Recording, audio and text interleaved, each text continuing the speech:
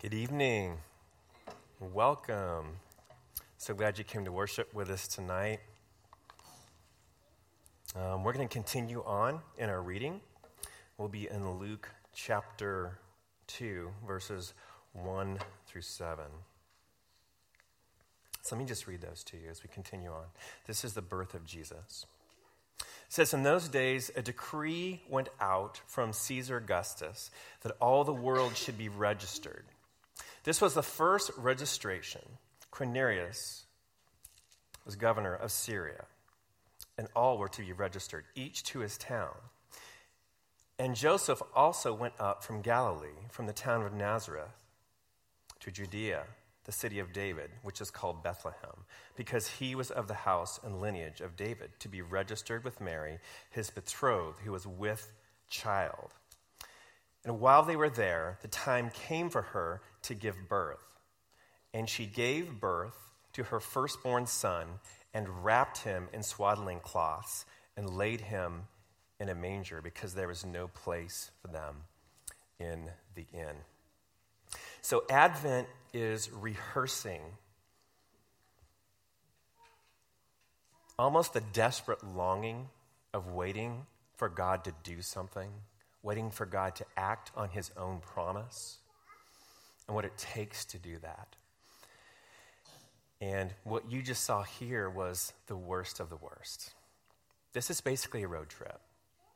And if you've ever been, I know I don't like road trips. If you've ever been on a road trip with kids that was a multi-day adventure, you know something's desperately wrong with the world. You understand what longing is in a new way. I just remember one of our worst road trips coincided with High School Musical. Do you remember that? So I actually know every song on that soundtrack. For 3 days, we sang that. There is something very normal about what Mary and Joseph did, and extremely extraordinary. And what I want us to see today, and this is what Advent is going to tell you. This is what we're seeing from God. This is what it means to receive this gift. And I'm going to quote a pastor, Pastor Ray Ortlund, because he sums up this passage so beautifully. God's answer for everything that you long for everything that terrorizes you, everything that torments you, his answer is this: a child. His folly is greater than our wisdom. His weakness is greater than our strength. Everywhere we look for him, he is not. And everywhere we don't look for him, that's where he is. This is his answer to us. This is his answer to you for everything that torments you, everything. Whether it's loneliness, sickness, being overrun by sin, this is his answer for us. So let's just walk through this and understand what this answer is. Understand what is happening in the text. Well, it's very simple. It's very self-explanatory. Mary and Joseph are going from Nazareth about 90 miles to Bethlehem. The reason they're doing it is very practical. There's been a decree that went out. They're part of the Roman Empire, and they need to be registered. It's a census, basically, to make sure that they're counted for tax purposes and other reasons. And Joseph, being in the line of David, had to go to his ancestral home to be registered, which is Bethlehem. So he does what he needs to do. He sets out, he takes Mary with him. There's already scandal. She's pregnant. How do you explain that? Both Joseph and Mary had received word from the Lord through Gabriel about what was going on, as you saw.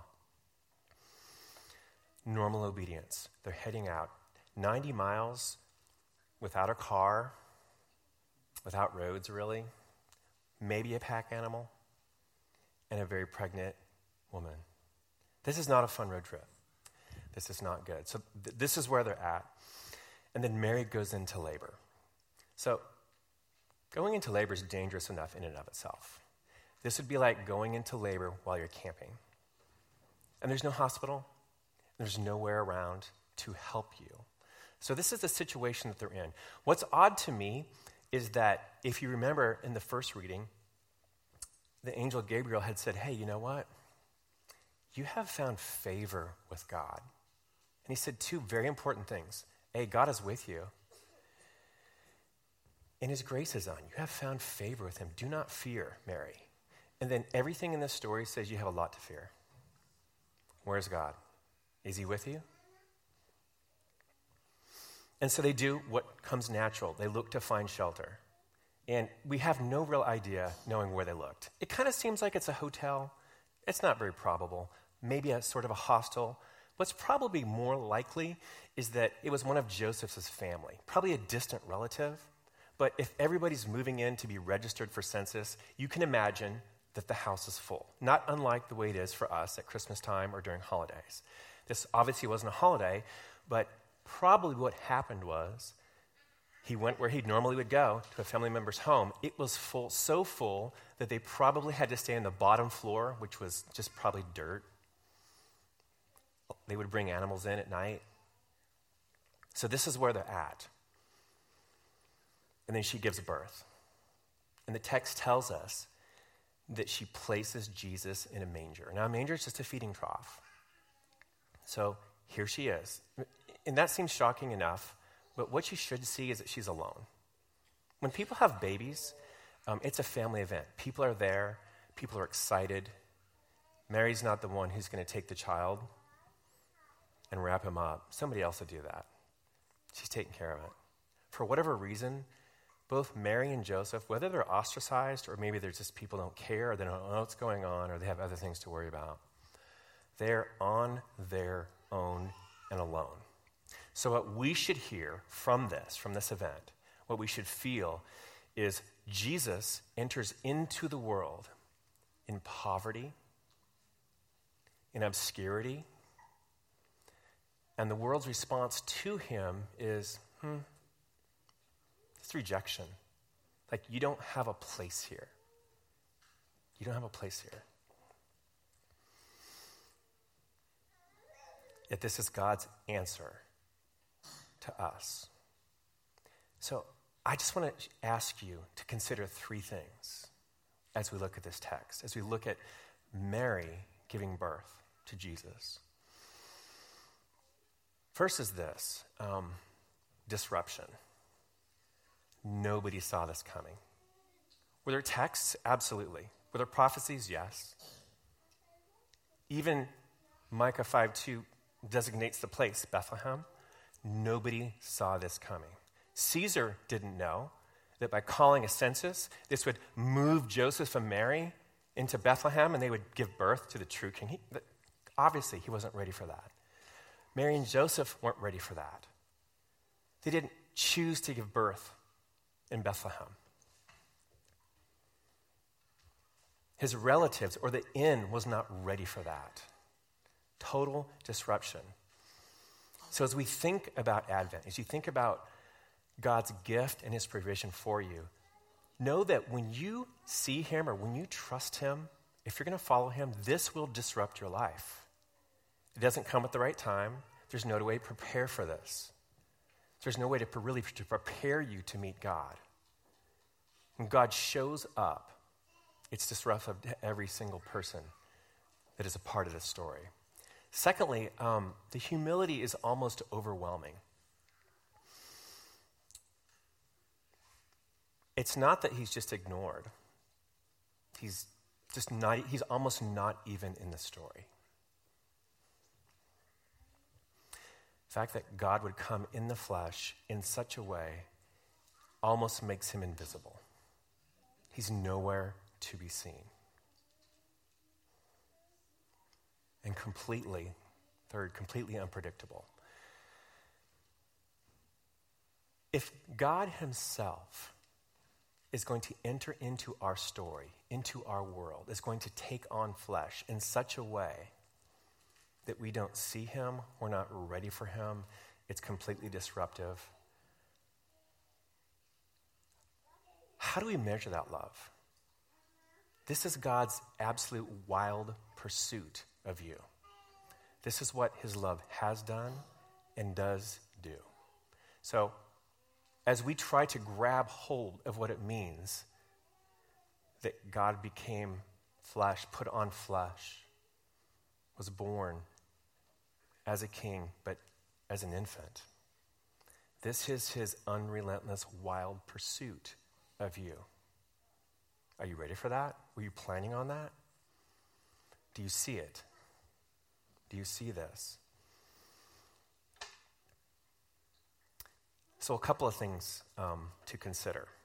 What is the text in the Bible asking you to believe about this Jesus that was born right here in Bethlehem? This is what Scripture is asking you to believe.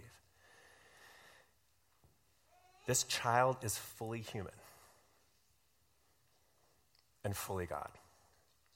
Put on flesh, not becoming less God, but being humbled to the point of taking on flesh to walk as an infant, to grow up in a family with brothers and sisters, to walk a life just like us.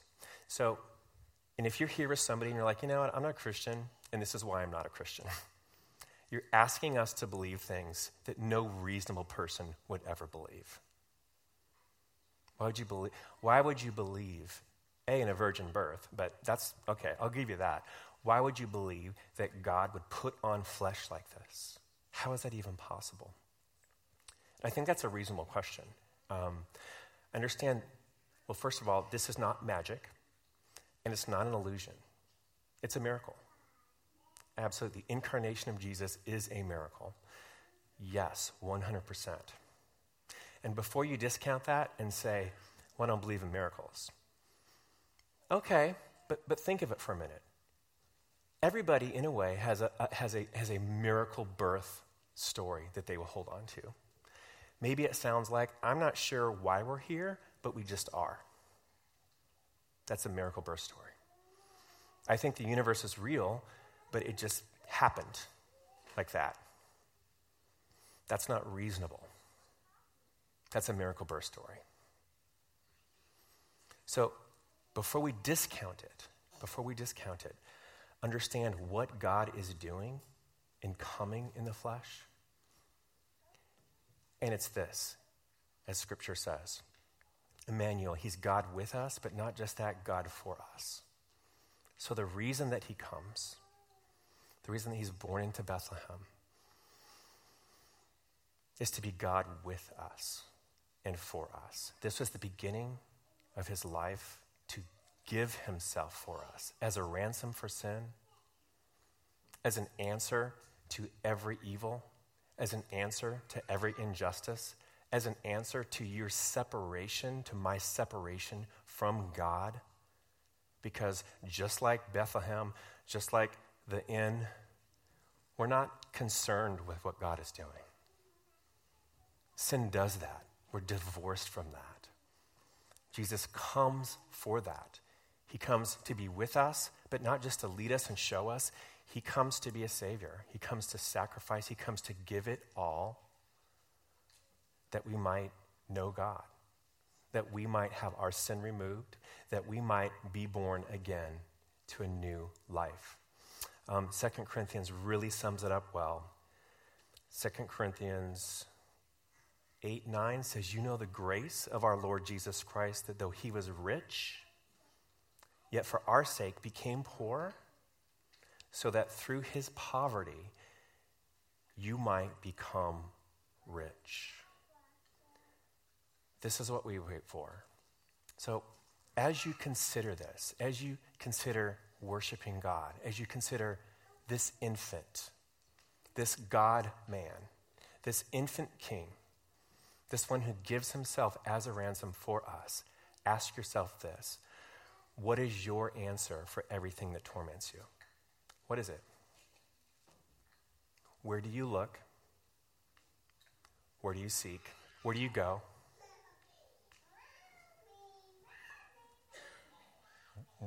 What's your answer? Let it be this. Because this is God's answer for evil, for everything that terrorizes you, torments you, everything that strips you away from eternal life and from abundant life. This is what the Advent is. This is why it's good news. This is why we worship him. This is why we rehearse this every Christmas. because there is no other answer that can be given. This is God himself giving God the Son for us. This is God's answer. So receive it. This is our call as we walk into Christmas, as Advent closes, or to receive this and let Jesus be our gift. Let him be our gift. Would you pray with me? Dear Heavenly Father, we thank you so much. You actually give an answer to us. You give an answer for sin, for death, for separation, for loneliness, for isolation. You give an answer for all of it. In the face of this infant, in Jesus, mighty God, wonderful counselor, King, Messiah, Emmanuel. Help us, Lord, as we continue to worship, to not wrap our head around what that means because that's too great to understand, but to worship you and to enjoy it and to receive the gift that you've given us in the person of Jesus and his life, his birth, his death, his resurrection, his ascension, and his return. We thank you and we praise you in the name of Jesus. Amen.